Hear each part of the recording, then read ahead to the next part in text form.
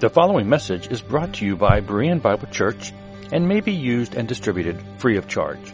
For more free audio, video, and text resources, be sure to visit www.bereanbiblechurch.org. Thank you. Good morning. I want to welcome you this morning to Berean Bible Church. For the next 2 weeks, we're going to take a break from the Gospel of John, and we're going to look at an overview of the book of Revelation. Now, the book of Revelation is one of those books that, you know, when someone becomes a new Christian, the first thing they want to do is run to the book of Revelation and they want to read it. And they start reading it and their head's just spinning because they're like, what in the world is going on here? It can be very, very confusing. The vivid imagery, the dramatic message of Revelation, you know, it captivates people, but they just get confused. They don't understand what's going on there. Philip Schaff, a church historian, has noted over 90 years ago, he said this about the book of Revelation: the literature of the apocalypse, that's the book of Revelation, that's what he's referring to, especially in English, is immense, but mostly impository rather than expository. Now, impository preaching is preaching that seeks to take a theme for a sermon and then you impose a text upon it. In other words, one preacher said, I got a good message, I just need a verse to fit it. Okay? That's not really the best way to approach the Scriptures. It's mostly impository rather than expository, and hence worthless or even mischievous, because it's confounding and misleading. I think he's right. So much that has been written on the book of Revelation is absolutely confusing. It is not helpful at all. It is more harmful. The publication by Edgar C. Whisenant is an example of the misleading nature of the apocalypse. I don't know how many of you remember this. Some of you were old enough to remember this. This book came out in 1988, and it was 88 reasons why the rapture will be in 88. 6 million copies of this book sold. And it caused quite a stir among evangelicals. And this is not the first. I mean, how many before this have predicted the coming of Christ and when it's going to happen and set the date? I remember in the summer of 88, sitting on my mother's deck out back by the pool, reading this book. And by the time I got done, I was convinced, this is it. The Lord's going to be here anytime now. All right? He's going to return in September of 1988. Regional news reports noted that a number of Christians took the message so seriously, they quit their jobs. I mean, why do you want to be working when the Lord shows up, right? You know, just be relaxing. So they quit their jobs and just waiting for the imminent return. I called to order a book from a major Christian book outlet, only to get a recording that says they were off because the Lord was returning that day. I mean, I was really shocked to hear that recording. I thought, wow, they took the day off, all right? Needless to say, they all came back to work a little later, okay? A little disappointed, a little upset. And that's a problem with these things. When preachers write books like this and people are so convinced, when it doesn't happen, then what? We're like discouraged. We're like, well, what went wrong here? How did he not show up? Well, let me say here that Mr. Whisenant did get something right, okay? He believed that the Lord would return on the Feast of Trumpets. The only problem was he was about 2,000 years late. You know? Now, this end-of-the-world frenzy of the 19th century spawned a lot of different groups. Groups like the Church of Jesus Christ of Latter-day Saints, the Mormons, the Jehovah's Witnesses, the Christadelphians, countless other last days groups. In recent times, the frenzy has continued with things like Marshall Applewhite. Anybody heard of him? Familiar with him? It was Heaven's Gate. Remember Heaven's Gate cult leader? And the frenzy continues today, and I think it's just going to keep going on. People keep picking dates and writing books and making money. Recently, John Hagee had churchianity in uproar with his teaching on the 4 blood moons. Something is about to change. Yeah? Well, hopefully it's Hagee's theology that's about to change, because it's, he started this series on the 4 blood moons by reading Joel 2, 30 and 31, and Acts 2, 19 and 20, and said that these 4 blood moons that ran from April 15th, 2014 to September 28th, 2015 are what Joel and Peter was talking about. He says there will be a world-shaking event. And I did some messages on this. And I said when this date comes and goes, nothing's going to happen. Guess what? Nothing happened. The date came, the date went. I don't know, Hagee's probably got a new book, being written about the end times. He was so sure it was going to happen. The frenzy continues to survive because people have such misconceptions about the book of Revelation and the time frame for their occurrence. That's the whole problem. We don't understand when is all this supposed to happen, although the book tells us very plainly when it's supposed to happen. And the sad thing about all this confusion is the book of Revelation is written to reveal. Revelation. It's to reveal things. But I think the problem is, and, like I said, new Christians run to this book because, this is cool. And they read it. You know why they get so confused? Because the book of Revelation is the most biblical book in the Bible. And by that I mean, John quotes hundreds of passages from the Tanakh. And if you're not familiar with the Tanakh, you get to Revelation, you're so confused.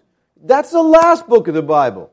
Read the rest of it first so you have some understanding of what they're talking about. In order to understand Revelation, you need to know the Tanakh. You need to have a handle on what the terms that the Bible uses there. And you also need to be willing to work. And listen, you need to be willing to think outside the box of churchianity. Churchianity. I don't mean Christianity. I mean churchianity. The church has this box and everybody's supposed to believe what they say inside this box. And you get outside that and you're branded a heretic. But you need to be willing to think outside the box to see what the Bible actually says. Now let me add here that I believe that John referred to in Revelation is not the Apostle John, not one of the 12. I believe it's Lazarus, whom the Lord raised from the dead. I believe Lazarus wrote the Gospel of John. We've talked about that many times. He wrote 1st, 2nd, 3rd John, and he wrote Revelation. And that's why these are so familiar with one another. Now that being said, throughout this message, I'm going to refer to him as John, okay? Because his name was John Eleazar or Lazarus. So we'll just refer to him as John so not to confuse things any further. Paul instructs believers this way. He says, do not despise prophetic utterances. All right? Don't despise it, but examine everything carefully. Hold fast that which is good, abstain from every form of evil. The word examine here is from the Greek word dokimazo. It's a technical word for testing money to determine whether it's counterfeit. We're to test all things. Now the problem is the majority of believers don't test anything. They live by their emotions, they live by their moods, they don't know how to examine. Christianity has basically thrown logic out the window, thinking out the window and said, just get pumped up about this and feel, let your emotions take you away. We need to learn to use our minds and we need to think through what the Bible says. As we study the book of Revelation, like I said, you got to be willing to think. You got to set your emotions, you got to set your traditions aside and carefully and closely study the Word of God. This book is nothing less than an inspired revelation from God, and it deserves our attention. And like I said, all you need is just a little bit of thinking, and it will change the way you look at this book. Now, before we can study the text of Revelation, 3 questions require thoughtful consideration. All right, we've got to ask these. When was this book written? That's fundamental to understanding it. When was it written? Secondly, what's the proper approach? We'll look at the different approaches for this. And thirdly, what is the theme? Now, we're going to look at 1 and 2 today, and next week we'll come back and we'll look at the theme here. I think one of the most important issues that confronts the interpreter of Revelation is the date it was written. And 2 views compete for validity. All right? When was it written? Well, the late date view says it was written 95 to 96. This is the current evangelical opinion. This is what most people think. And if you dare ask them, where'd you get that date from? they'll just stare at you because they don't know where it came from. But just everybody believes this. Well, yeah, it's written in 96. And then you have the early date view that says it was written in AD 65 to 66. The early date view says that Revelation speaks of the birth pains of the kingdom, the beginning of church history, whereas the late date view allows for a wide variety of interpretations. It views the book as the end of the kingdom and of the church age, which is an unending age, so it really never ends, but they view it that way. Does Revelation speak of a looming great tribulation that will bring worldwide chaos upon the scene of contemporary history? Or did it inform the first century Christians of the grave and trying times that they would face that would demonstrate that Christianity could weather the storms? This is really a practical matter, understanding what this book is talking about and who is it talking to. Well, the late date view, like I said, which is by far the predominant view, comes exclusively from external evidence based on a statement by Irenaeus. He lived from 120 to 202. Irenaeus is the only source for the late dating of Revelation. All other sources refer back to him. So you got one guy, makes this comment, everybody follows him. Now there are other early writers whose statements indicate that John wrote Revelation much earlier. I think the safest course to approaching this and finding out the date is to look at Revelation itself.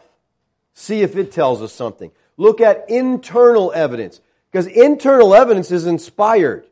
External evidence is not. Now, if you want to dig into this deeper, Kenneth Gentry wrote a book called Before Jerusalem Fell, the dating of the book of Revelation. It is 400 pages on simply the dating of the book of Revelation. All right? And Gentry, after 400 pages, arrives at an early date view. And again, he goes over the evidence that, Irenaeus is the only one who came up with this late date. Everybody just followed him. So let's look at the Revelation itself and see if it can tell us something about when was this written. I think it provides self-witness to the date. Let's look at Revelation 11, 1 through 2. Then there was given me a measuring rod like a staff, and someone said, "Get up and measure the temple of God and the altar." All right, this is John. John's being told, here's a measuring rod. Go measure the temple of God and the altar. And those who worship in it, leave out the court which is outside the temple. Do not measure it, for it's been given to the nations, and they will tread underfoot the holy city for 42 months. All right. John's given a measuring rod, go measure the temple. What's the problem with this at the late date view? Where's the temple? When was it destroyed? 70 AD. The temple was destroyed. So if this is written in 96, he's saying, go measure that. It's not there. It's not even around, but go measure it. Well, is this what he's talking about here? See, these verses refer to a temple. This temple is in a city called the Holy City, right? Now, based on Scripture, and since John, who wrote this, was a Hebrew, he'd have the historical city of Jerusalem in mind, okay? Jerusalem is the Holy City. Let me prove that to you real quickly. Isaiah 52:1. Awake, clothe yourselves in your strength, O Zion. Clothe yourselves in your beautiful garments. O Jerusalem, the Holy City. All right? How about Nehemiah 11:1? Now the leaders of the people lived in Jerusalem, but the rest of the people cast lots to bring out one of 10 to live in Jerusalem, the holy city. All right, so Jerusalem is the holy city. Now for further identification of this city, look at Revelation 11:8. And their dead bodies will lie in the street of the great city, which mystically is called Sodom and Egypt, where also their Lord was crucified. The city is the site of the Lord's crucifixion. This can only be the historical Jerusalem. So what temple stood in Jerusalem? Well, it was the Jewish temple, obviously, right? The Jewish temple, it was known at that time as Herod's temple. Herod the Great came to power about 37 BC, and he determined that he was going to please his Jewish subjects and impress the Romans with his kingly qualities by making the Jerusalem temple bigger and better than it had ever been. So Herod's temple was rebuilt, this temple standing in Jerusalem. All right? He's to measure that temple. This is the historical structure. And I said, this internal evidence gives us a problem if this is written after AD 70 because this temple's not there. And it's talking about it like, go measure it, go measure this thing. All right. This is the historical structure for three reasons. First of all, this is located in Jerusalem. He says the holy city. All right, we just looked at that. This temple is in the holy city. Secondly, according to Revelation 11:2, it was to be under attack for 42 months. Now, what's interesting is that if we do a little study in history, we find out that Jerusalem was under siege for 42 months. Nero commissioned Flavian Vespasian, a Roman general, to engage Israel in war in February of AD 67. Now, he actually entered the Promised Land and engaged in battle that spring, so that the Jewish war with Rome lasted from spring AD 67 until the temple fell in August or September of AD 70, 42 months later. The Bible says 42 months. This is a historical event that happened for 42 months, but it ended in AD 70. Now, Luke 21:20 contains Yeshua's prophecy regarding the temple. He says this, when you see Jerusalem surrounded by armies, then recognize that her desolation is near. Is that hard to figure out? The city is being surrounded. Guess what? It's about to go down. You can figure that out, right? All right. Going down. 42 months. Now, the time from Revelation 11 just happens to fit with what history tells us of the Jewish war. And again, that war ended in AD 70. And finally, the structure of Revelation 11:1-2 parallels Yeshua's statement in his Olivet Discourse found in Luke 21:20-24. In Luke 21:5-7, his disciples point out the temple and they ask about its future. Lord, what's going to happen to this? And he tells them it's soon to be destroyed. Not one stone will be left standing upon another. In Luke 21:24, he speaks in terms which are echoed in Revelation 11:2. These two passages speak of the same event, the destruction of Jerusalem. So when we talk about when was it written, well, the late date view just doesn't fit with the evidence. These things can't be happening. We know from historical and we know from archaeological evidence that the temple was destroyed in AD 70. Now, if the temple was still standing when John wrote, he must have written before AD 70. Had to have. He's told to measure it. All right, that's just one piece of internal evidence. Now, Revelation 17 is the second major piece of internal evidence for the early date view. In Revelation 17, a vision of a seven-headed beast is recorded. And this vision offers clear evidence that Revelation was recorded before the death of Nero Caesar. And we know Nero committed suicide on June 9th, AD 68. So if Nero's still alive during the writing, guess what? It had to be written prior to AD 70. Let's look at Revelation 17, 1-6 here. Then one of the seven angels who had the seven bowls came and spoke with me, saying, come here, I'll show you the judgment of the great harlot who sits on many waters, with whom the kings of the earth committed acts of immorality, and those who dwell on the earth were made drunk with the wine of her immorality. And he carried me away in the spirit into a wilderness. And I saw a woman sitting on a scarlet beast, full of blasphemous names, having 7 heads and 10 horns. The woman was clothed in purple and scarlet, adorned with gold and precious stones and pearls, having on her hand a cup full of the abominations and of the unclean things in her immorality. And on her forehead a name was written, a mystery, Babylon the Great, the mother of harlots, and of the abominations of the earth. And I saw the woman drunk with the blood of the saints and with the blood of the witnesses of Yeshua. When I saw her, I wondered greatly. Let's drop down to verse 9. He says, here is the mind which has wisdom.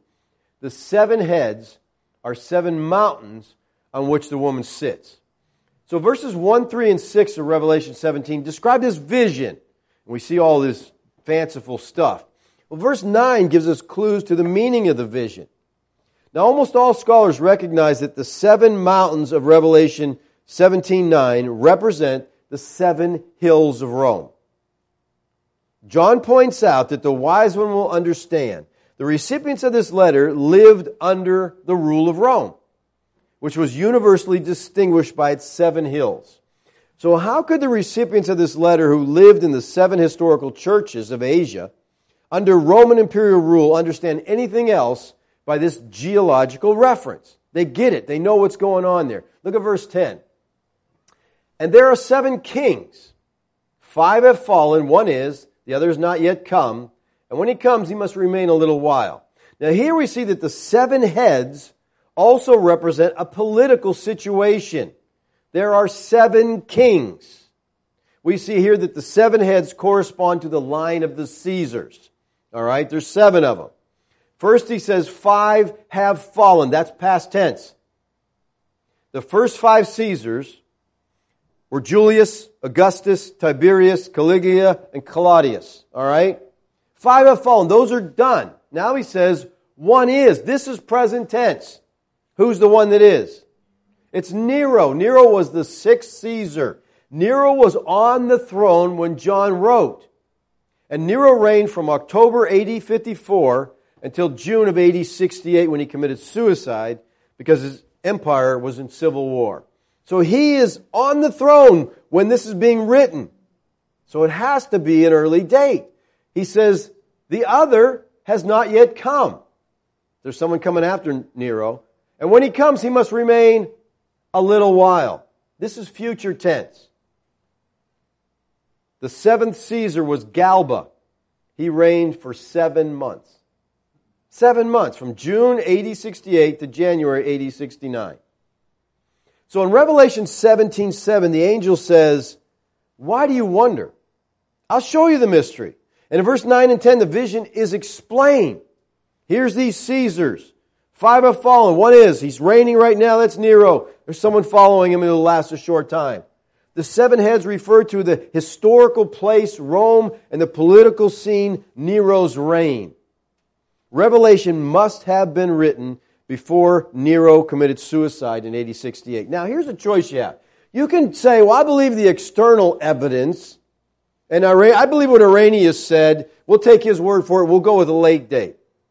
You're discounting the inspiration of Scripture because you're leaving Scripture to go to some statement that some guy made that you're going to cling on to. This is very clear from Scripture. He's measuring a temple that didn't exist after AD 70. He's talking about a king that didn't exist after AD 70. Wasn't on the throne. So very clear, the evidence that's inside the Bible helps us determine this date. So we're going to get rid of that late date view, okay? Scratch that off your list. It's not... Listen, Zane Hodges was a personal friend of mine. We communicated back and forth a bunch. He visited and spoke at the church many times. He was on the translating committee for the New King James Bible, all right? And I talked to Zane. Zane was a futurist, but I asked him, what was the date? What the date did you guys hold as far as the books of the Bible? And he said everybody on that committee believed that all of the Bible was written prior to AD 70. I said, really? All the committee, every one of the committee members? I'm like, that's impressive. It was all written prior to AD 70. Listen, anything written after AD 70, the main topic would have to be what? Our temple's destroyed. Our temple's gone. Our sacrifice. It'd have to talk about that. That's a major event. But they don't. Why? Because the Bible's written before it happened. All right? The internal evidence points clearly to an early date view. All right, the second question that's key to understanding Revelation is, what is the proper approach to the book? Now, there's 4 basic approaches to this book. One is called the historicist view. Then there's the idealist view, the futurist view, and the preterist view. Each view provides a different interpretation of the book. How do we look at this book? How do we approach the book? The historicist view Revelation as a panorama of church history, from the apostolic era to the final return of Christ. The different judgment scenes are applied to different historical events throughout time. This school is always in revision because every time something new happens, yes, that Revelation talks about that here. It talks about that there. So they see it as just this history lesson, and here's what's going to happen throughout the ages. All right? I bet people who hold this view, that everything that happens in history, they got it connected to Revelation somehow. Okay? Then there's the idealist view. They hold that Revelation is not to be taken as any specific reference to any historical event. It's just a bunch of basic principles of how God acts throughout the history. Thus they see Revelation as kind of a poem setting forth the ageless struggle between the kingdom of light and the kingdom of darkness. Okay, it's not speaking of any historical events. It's just teaching us a lesson. This is how life is in the spiritual world. So this view denies any specific historical fulfillment of the events, past or future. Then the futurist view. This view sees the prophecies of Revelation, particularly after Revelation 4:1, as set in the distant future from John's time. Now here's the thing. If this book is set in the distant future from John's time, when John wrote it, what did it mean to the people that he wrote it to? Nothing. It couldn't have meant anything to them because it was written for somebody else. We'll talk about that a little bit more here, all right? This view understands that Revelation deals with the ultimate historical outcome of the world. This is undeniably the most popular view today due to dispensationalism. I mean, you ask almost anybody within churchianity, and they're going to hold to the futurist view. All right? Now, there's two fundamental dispensational teachings. One is that God has two differing peoples. And we talked about this last week, okay? They say Israel and the church, two differing peoples, two different purposes, two different destinies. But Yeshua said, I have other sheep that are not from this flock. And I'm going to get them, and there's going to be one fold and one shepherd. It's not two peoples. That's a dispensational distinctive. So that falls, I think dispensationalism needs to fall also. But also fundamental to dispensationalism is their eschatology. They teach that someday soon, it's always soon. It has been soon for 2,000 years. Okay? It's always soon. Soon, Christ is going to return to the earth. Invisibly, and He's going to snatch away all the Christians. That's the rapture, right? Come now, you got pre-trib, mid-trib, post-trib, all these different views. We're not going to get into all that stuff. But the rapture, He comes and takes the Christians out from the rapture. The Christians are gone. After He's removed the church, they say He goes back to dealing with Israel. There'll be a 7-year period called the Great Tribulation in which many Jews are going to be saved. At the end of the tribulation, Christ returns to inaugurate the millennium.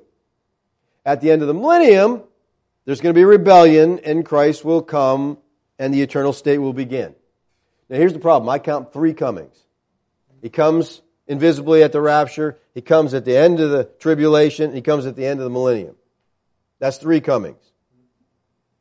The entire scheme of dispensational eschatology, though popular, has no roots in historic Christian interpretation of the Scriptures. No roots. This view is held by most end-time cults, the Mormons, the JWs, Armstrong, Worldwide Church of God. And then we have the last view, the view that makes the most sense. All right, the preterist view. Now, I got to say the preterist view is divided between what's called partial preterists, which to me, a partial preterist is a futurist. Okay, but I'll explain that a little more. And the full preterist. All right, the partial preterist understands that most, but not all the prophecies of Revelation have already been fulfilled. They believe that all the books have been filled up to chapter 20. I was in this camp for a while. Okay? I believed everything in Revelation was fulfilled up to chapter 20. And they see us now being in the millennium of chapter 20. The full preterist, though, understands that all of the prophecies of Revelation have been fulfilled. The full preterist, here's what's difficult for some people. The full preterist sees us now living in the new heavens and the new earth of chapter 21. All right. People go, what? This is the new heavens and new earth? We got ripped off. Listen, when we talk about the new heavens and new earth, it's not a physical utopia. It is a spiritual reality. God dwells with His people. And in these chapters, the Bible says, but outside are dogs and sorcerers and whoremongers. Outside what? Outside of the new heavens and new earth, outside of the new covenant, there's still these people there. It's not a physical utopia. Revelation prophesies issues and events beginning with John's own day. So he's talking about things that are going to happen for those people. From our perspective, these events are in the distant past. And that's why the designation preterist, it comes from the Latin word for past, praeter, past. Now, there are evangelical adherents who interpret Revelation based on all of these schools. But most of the church holds either to the futurist or the partial preterist view. We're going to look at Revelation from the full preterist view, which I believe is the only consistent position to take. Most people who are futurists have never heard of the preterist view. And when they hear it, they often throw dust in the air and tear their clothes. Okay? Because it just doesn't seem to fit with what they've been taught. But let's forget about what we've been taught and let's just apply ourselves to the Scriptures themselves. Most commentators who write on Revelation, most preachers who talk on Revelation, violate the basic hermeneutical principle of audience relevance. All right? Most people have never heard of hermeneutics, most Christians. Hermeneutics is the science of biblical interpretation. There's rules. There's laws to how you interpret a document. You don't just make stuff up and say, I think it means this. Who cares what you think? How are we supposed to interpret that? And one of the main principles of hermeneutics is this: audience relevance. Now, does that make sense to you? In other words, what do the people that John was writing to, how did they see it? Because he's writing to them. See, the book of Revelation is not written to us. What? It's part of the Bible. Unless you're in one of the churches in Asia Minor in the first century, it's not written to you. Okay? And most people get the book of Revelation like it's a newspaper, like it just showed up on the door that day. Oh, wow, cool, we got a letter from God. Look what it says. John to the 7 churches. We're not in one of those churches. The letter went to the wrong house. Okay? We got to understand audience relevance. And the concern of the evangelical interpreter is to understand the grammar of a passage in light of the historical circumstances and the context of the original audience. Who was Revelation written to? The 7 churches. 7 historical, literal church. I always ask people that. Who was Revelation written to? Me? Really? How do you get you in that book? I got, in my Bible there's a book to the Philippians. I'm not a Philippian. There's a book to the Colossians. I'm not a Colossian. There's no book in there to the Tidewaterians. There's none in there like that. Listen, the Bible is not written to us. It's written in the first century, but it's written for us. And we need to understand that distinction, and we need to read it in light of its original audience. All right. At least 3 audience factors in Revelation emphasize the original audience and their circumstances. And these 3 factors move us toward a preterist position. First of all, Revelation 1:4 clearly states that John wrote to a particular historical group that existed in his day. Look at Revelation 1:4. John, to the 7 churches that are in Asia. That's who he's writing this book to. To them. Grace to you and peace from him who was and who is and is to come, and from the 7 spirits who are before his throne. Now, if you drop down to verse 11, it tells us exactly who these churches are. Saying, write in a book what you see. The angel's talking to John. Write this down, John. And send it to the 7 churches. He didn't say send it to the people in 21st century America. They're going to need this information. No. Send it to the 7 churches. What churches? Watch. To Ephesus, Smyrna, Pergamum, Thyatira, Sardis, Philadelphia, Laodicea. John's not writing a panoramic perspective. He's writing to historical people. And chapters 2 and 3 contain letters to each one of these 7 churches. Each one of these letters deals with specific things for that church in that day. Okay? So that's the audience. John's writing 7 churches, 1st century in Asia Minor. Secondly, John wrote to these churches in order to be understood. He didn't say, guess what, guys? I'm going to send you some code stuff. You got to get out your magic decoder ring and try to figure out what I'm talking about here. No, he intended his work to be a revelation. Apocalypsis. It means to uncover or disclose. John is telling these churches, guess what? Here's what's going to happen. He didn't write to obscure the truth, but to reveal it. Revelation 1:3 tells us that he expected his audience to hear with understanding so they would apply these principles. He says to all 7 churches, he who has ears to hear, let him hear what the Spirit says to the 7 churches. Finally, in Revelation 1:9, John says this, I, John, your brother and fellow partaker in the tribulation. John is saying, I'm a companion with you in the tribulation. John and the 7 churches are in the tribulation together as he writes this. I'm a companion with you in this. Revelation's contemporary expectation together with the factors of audience relevance argue strongly for a preterist view of Revelation. In Revelation 1:1, John specifically states that the prophecies of Revelation will begin to take place in a very short time. How do we miss this stuff? Look at Revelation 1:1. The revelation of Yeshua the Christ, which God gave him to show to his bondservants the things which must soon take place. Okay, you're in the 1st century. You're in the church of Sardis. You're reading this letter. When do you think these things are going to happen?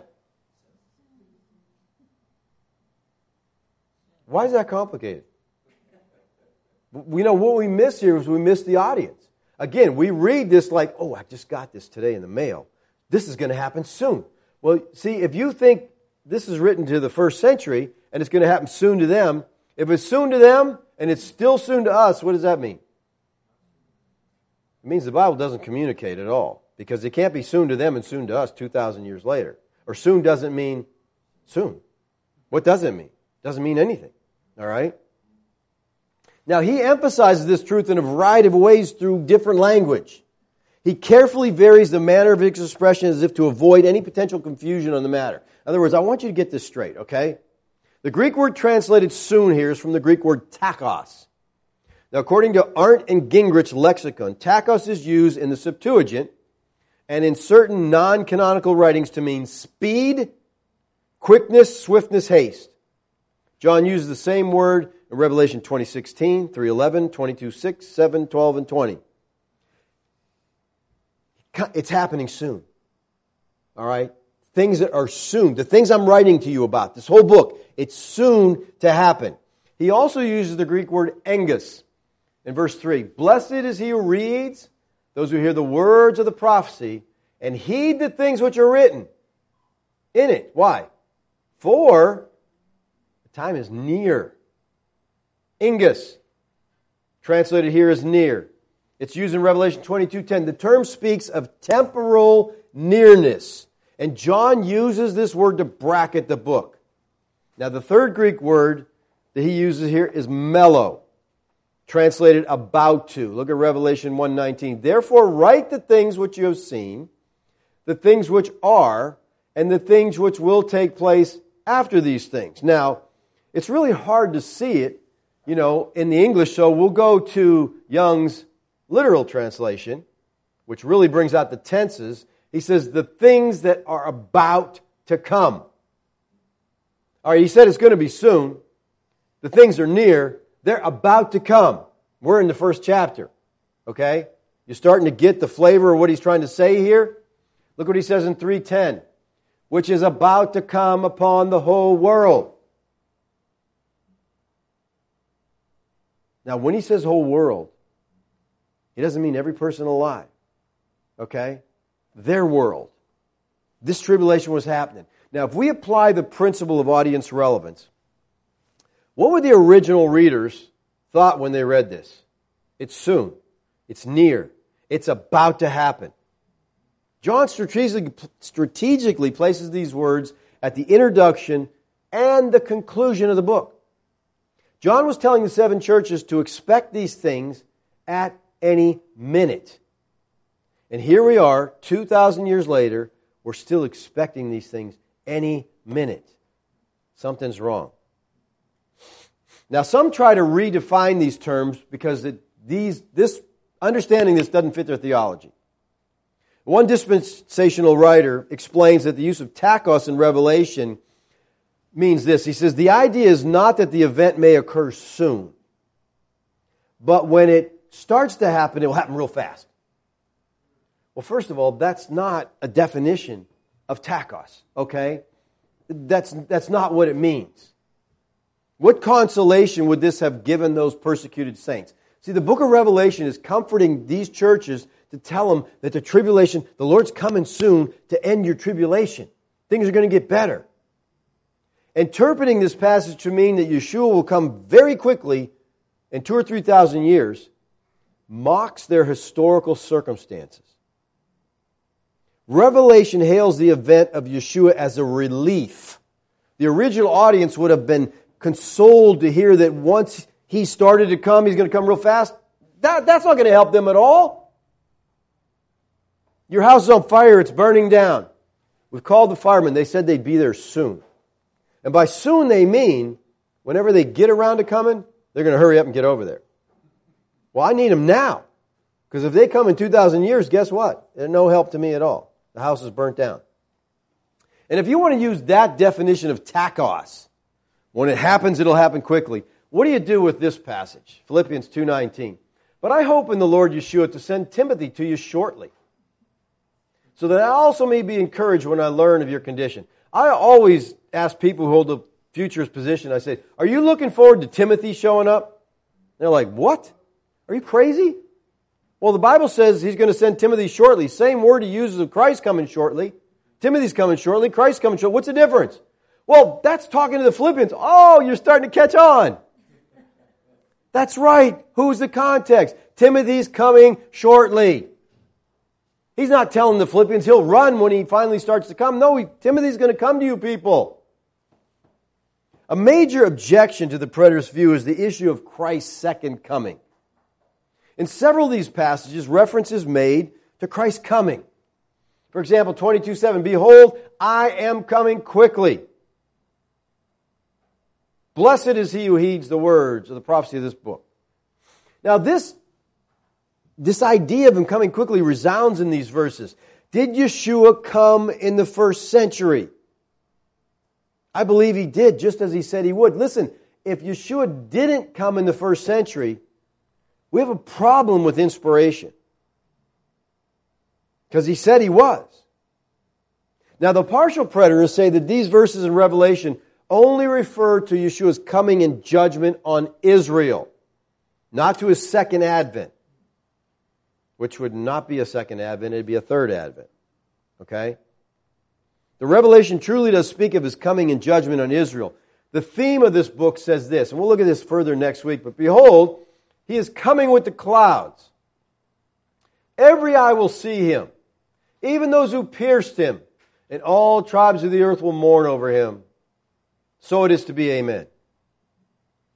What's something that stands out to you in that verse?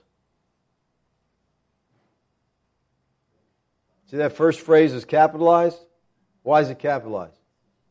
It's a quote, all right? Where's he quoting from? He's quoting from the Tanakh. Again, if you're jumping into Revelation and you say, behold, He comes with clouds, you're thinking, I know what that means. Because I know what a cloud is, right?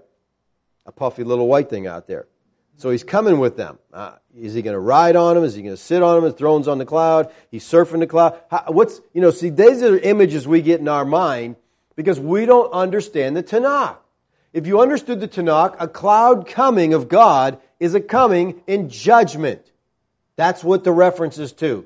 But again, you have to know the Tanakh. Psalm 103, verse 3 says, He lays beams in His upper chamber in the waters. He makes the clouds His chariot. He walks upon the wings of the wind. The chariot is coming in battle against a certain people. It's a judgment coming. Isaiah 19:1 is a great verse to help you understand this. The oracle concerning Egypt. This prophecy is about Egypt. Got that right? Behold, Yahweh is riding a swift cloud. Yahweh's coming on a cloud and is about to come to Egypt. He's going to show up in Egypt. Watch, the idols of Egypt will tremble at His presence, and the heart of the Egyptians will melt within them. Now we know from chapter 20 that God used the Assyrians as instruments of His wrath on Egypt. Yet it says, the Lord's riding a crowd. Egypt will tremble at His presence. God came to Egypt, but He physically did not show up in Egypt. Nobody saw Him. He came in judgment and He used the Assyrians. This is the same thing as we see in the New Testament. Yeshua came in judgment on Jerusalem and He used the Romans. But His presence was made known in judgment. In this text, it was the Assyrians who were present. No one saw God. No one saw somebody on a cloud. This is apocalyptic language. Psalm 18, 7 through 14, and Joel 2, 1 through 2 speak of cloud comings. Christ's coming, spoke of in Revelation 1, 7, is a judgment coming which focuses upon first century Israel. Behold, He's coming with the clouds, and every eye will see Him, even those who pierced Him. Who pierced Him? Who's that a reference to? Israel. They're the ones that wanted Christ crucified. As a consequence of His coming in judgment, it says all the tribes of the earth will mourn. Now, all the tribes of the earth, the word earth here is gay, and it means land. Soil, country, earth. The tribes of the land is a familiar designation for Israel. They pierced Him, they're going to mourn. The Jews crucified Yeshua, and listen, they were punished for it. Now, in case you're not sure it was them who did it, look at Acts 2:36. Therefore, let all the house of Israel know for certain God has made Him both Lord and Christ, this Yeshua whom you crucified. Who crucified Him? Israel. Israel crucified Him. He was coming on Israel as a judgment. Yeshua told the Jewish leaders they would personally witness His judgment coming. Matthew 26, 63 and 64. But Yeshua kept silent, and the high priest said to Him, I adjure you by the living God that you tell us whether you are the Christ, the Son of God. Yeshua said to him, you have said it yourself. Nevertheless, I tell you, hereafter you, who? The high priest. He's talking to the high priest. You will see the Son of Man sitting at the right hand of power, coming on the clouds of heaven. He's telling the high priest, you're going to see this. The destruction of Jerusalem evidenced Yeshua's coming in the clouds for that historical group of people. But are we to see it only as a coming in judgment on Israel? See, the full preterist sees the judgment coming on Israel as the second coming of Christ. Yeshua said that He would come in the lifetime of His disciples, not just to judge Israel, but that He would come in the glory of His Father with His angels to reward every man. Matthew 16:27. The Son of Man is going to come in the glory of His Father with His angels, and then He's going to repay everybody according to their deeds. At Christ's coming, He was to judge the wicked and reward the righteous. And it was to happen quickly. Now this verse sounds just like Revelation 22:12. My reward is with me to render to every man according to what he has done. Same thing. And notice he says, Revelation, I'm coming quickly. Quickly. And in Matthew 16:27, 28, in verse 28, He says to His disciples, there's some of you standing here who will not die until they see me come. So He says, I'm coming quickly. He says, some of you are still going to be alive when I come. Now, in the parable of the tares in Matthew 13, we see that the judgment of the wicked and the reward of the righteous happen at the same time. Matthew 13:30. Allow both to grow together until the harvest. And in the time of the harvest, I will say to the reapers, first gather up the tares and bind them in bundles, to burn them up, but gather the wheat into my barn. So we see here that not only are the tares burned in judgment, that's a picture of the destruction of Jerusalem, but the righteous are gathered into the Father's barn. This is the kingdom. This is believers being brought into the kingdom of God. Now he goes on in Matthew to explain this parable in verse 36 to 43. Then he left the crowds and went into the house, and his disciples came to him and said, "Explain to us the parable of the tares and of the field." And he said, "The one who sows the good seed is the Son of Man. The field is the world. As for the good seed, these are sons of the kingdom." The good seed are the children of God. They're the ones being brought into the kingdom. The tares are the sons of the evil one. So we got the tares being judged. We got the believers being rewarded. And the enemy who sowed them is the devil. The harvest is the end of the age. That's a bad translation, all right? Because I think we're confused about age here, all right? It's referring to the Jewish age, not the Christian age, because the Christian age doesn't have an end. It's an everlasting kingdom, all right? So the harvest is at the end of the Jewish age, the end of that age, and the reapers are the angels. So as the tares are gathered up and burned with fire, so shall it be at the end of the age. The Son of Man will send forth His angels, and they will gather out of His kingdom all stumbling blocks, and those who commit lawlessness, and throw them into the furnace of fire. There's going to be a judgment. In that place there will be weeping and gnashing of teeth. Then the righteous will shine forth as the sun in the kingdom of their Father. He who has ears to hear, let him hear. See, the partial preterist says this gathering will happen at a future second coming, which would actually be a third coming. But the Scriptures teach it happened at the same time as the judgment against Jerusalem, at the end of the Old Covenant world. Unbelievers are judged, believers are rewarded. Now the Scriptures also teach that both the righteous and the wicked dead will be resurrected at the same time. We see in 1 Thessalonians that the dead in Christ will rise on the day of His return. For the Lord Himself will descend from heaven with a shout, the voice of the archangel, with the trumpet of God, and the dead in Christ will rise first. All right? So the resurrection is described by John, we've looked at this in the Gospel, as being on the last day, referring to the last day of the Old Covenant. For this is the will of my Father, that everyone who beholds the Son and believes in Him will have eternal life, and I myself will raise him up on the last day. The last day of the world? No, the last day of the Old Covenant.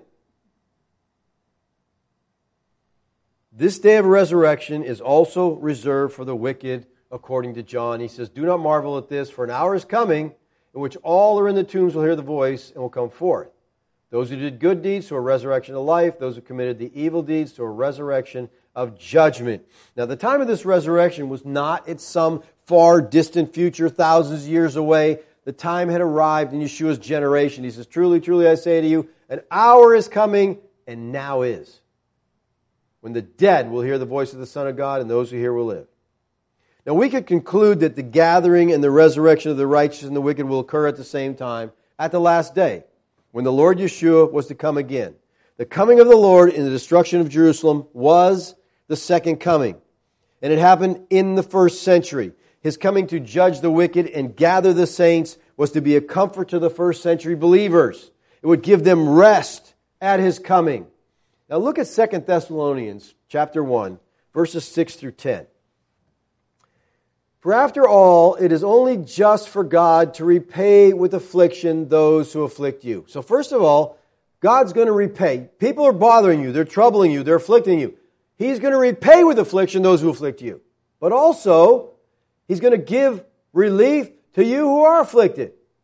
So He's going to come and take care of the afflictors, and He's going to give grace to you. Now watch. And to us as well. When's He going to do this? When the Lord Yeshua is revealed from heaven. When the second coming happens, He's going to afflict those who've been afflicting you, and He's going to give you rest. With His mighty angels, in flaming fire, dealing out retribution to those who do not know God and those who do not obey the gospel of our Lord Yeshua. They will pay the penalty of eternal destruction away from the presence of the Lord and from the glory of His power, when He comes to be glorified in His saints on that day and to be marveled at among all who have believed. For for our testimony to you was believed. He's going to come to be glorified in the saints. He tells them that the second coming is not only to bring judgment, it's also to gather the saints into the spiritual kingdom of God. 2 Thessalonians 2:1. Now we request you, brethren, with regard to the coming of the Lord Yeshua, the Christ, and our gathering together to Him. So they're going to be gathered when He comes, the believers. Now, in Matthew 24, 29 through 31, Yeshua predicted His coming to judge Israel and to gather together the saints in that generation, first century. In 1 Thessalonians 4, 16 and 17, Paul spoke of the coming of the Lord to gather the saints. We need to ask ourselves, how many comings of the Lord with His angels in fire, in power, in glory to gather the saints are there in the New Testament? There's only one. And it happened in AD 70. Now, the partial preterists, they believe in two second comings of Christ. One in AD 70 to judge Israel, but they also believe in a physical final coming that is still somewhere out there in the future. The problem is they don't have any verses to fit it. They don't have verses that talk about a third coming. The only coming talked about in the Bible is a near coming. There's not a near and a far coming. It's always near. There's always a time indicator. And if they do believe that the second coming is still in the future, anybody who believes the second coming is still future has to understand that if that's true, then we are under the old covenant law still. Because not a jot or a tittle of the old covenant law will pass away until heaven and earth have passed away. Matthew 5:17. So if heaven and earth have not passed, we're still under the law. And that's not a very good place to be. There's no biblical evidence, people, for a third coming. The only coming that Yeshua spoke of was one to come in that generation. It was to be quickly, soon, shortly. It was at hand. Remember how John began this book? It must soon take place. Verse 3, the time is near. He began the very first verses. He grabs them. It's coming quickly. Pay attention to this, people. Now listen to how John, under the inspiration of the Holy Spirit, ends the book of Revelation. Chapter 1, chapter 22. 22, 6, and 7. And he said to me, these words are faithful and true. What words? The words of the prophecy, the book of Revelation.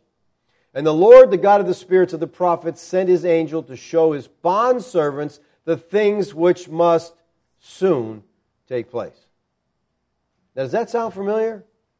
Well, it should, because look at verse 1 here. To show His bondservants the things which must soon take place. To show His bondservants. He's bracketing the book. He starts the book with, hey, bondservants, I want to show you what's going to soon take place. He ends it. Bondservants. See, I used to believe, as a partial preterist, I believed up to 20 was fulfilled, but these verses plagued me. Because you got these verses at the beginning, you got these verses at the end. How can you say it's not over yet? These verses fit together. The time statements bracket the book. Everything in the book was to happen soon. Look at verse 7. He says, and behold, I am coming quickly. This book's talk about His coming. And He says, I'm coming quickly. Blessed is he who hears the words of the prophecy of this book. 22:10, and He said to me, do not seal up the words of the prophecy of this book, for the time is near. What did the angel tell Daniel? Seal this book up, because it's a long way off. And he was referring to like 600 and some years. 600 and some years is a long way. He says, now, don't seal it because it's near. How could 600 and some years be long, and then now we're in the new covenant, and near is 2,000 years or longer? Does that fit? Can God not tell time? I think He can tell time. And He says the time is near. So don't seal up these words, John, because now it's the time for this stuff to be revealed. Look at verse 12. Behold, I am coming quick. I know you keep saying that. Why do you keep saying it over and over? Because you're thick and you're not going to get it in the 21st century. I want you to understand, I'm coming quickly. My reward is with me to render to every man according to what he has done. 22, 20, and 21. He who testifies to these things says, yes, I am coming quickly.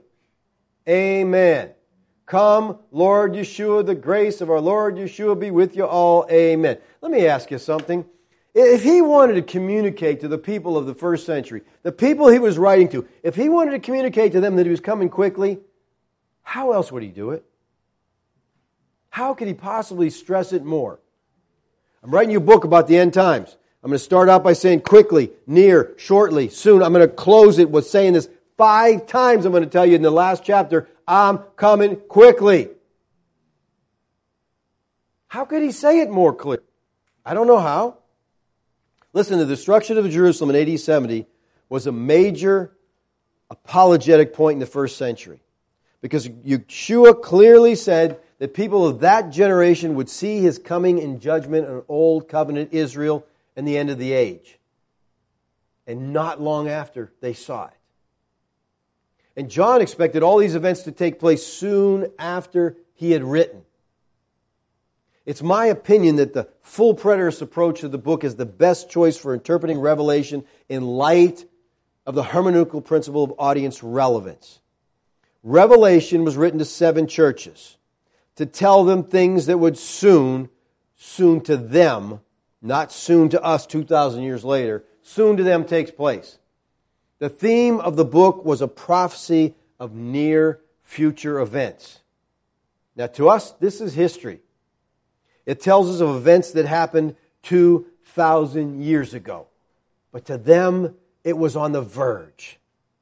Now, next Sunday, we'll come back and we're going to look at the theme of Revelation. What's this book about? What's it talking about? When you understand the theme, when you understand the time statements, when it was written, and the theme of the purpose of this book is laid out like this, you can't miss it. You know, as far as the rest of the book, we don't need to go verse by verse through this book. Just understand soon, quickly, shortly, okay? People write and ask me, who are the 2 witnesses? I write, who cares? They're dead, whoever they were. They happened back in AD 70, all right? That was the end of that. So do we know all the details and all the players? I don't. Some people think they know them all. But it's not that important. The important thing was he's telling you, you're in tribulation. Times are tough right now. The Lord's coming and end your tribulation. He's going to shut the biggest persecutor of the Christians were the Jews. God said, I'm going to come and I'm going to shut down that Jewish system. End your persecution. I'm coming soon. That's comforting to them. If you say the Lord's coming today is soon, that's very troubling. Because it means the Lord doesn't understand time. He doesn't understand language. And He's been confusing people for 2,000 years. All right? Let's pray. Father, we thank You this morning for Your word. Lord, I pray You would give us the heart of Bereans. Lord, I ask that people would not believe anything they hear without first examining it, without first being a Berean and studying it to see if this is so. May we be convinced of what we believe because we found it in the Word of God. Teach us, Lord, that we might be servants, Your humble servants. Open our eyes to the truth of Your Word. Thank You, Father, for Your grace to us. Amen.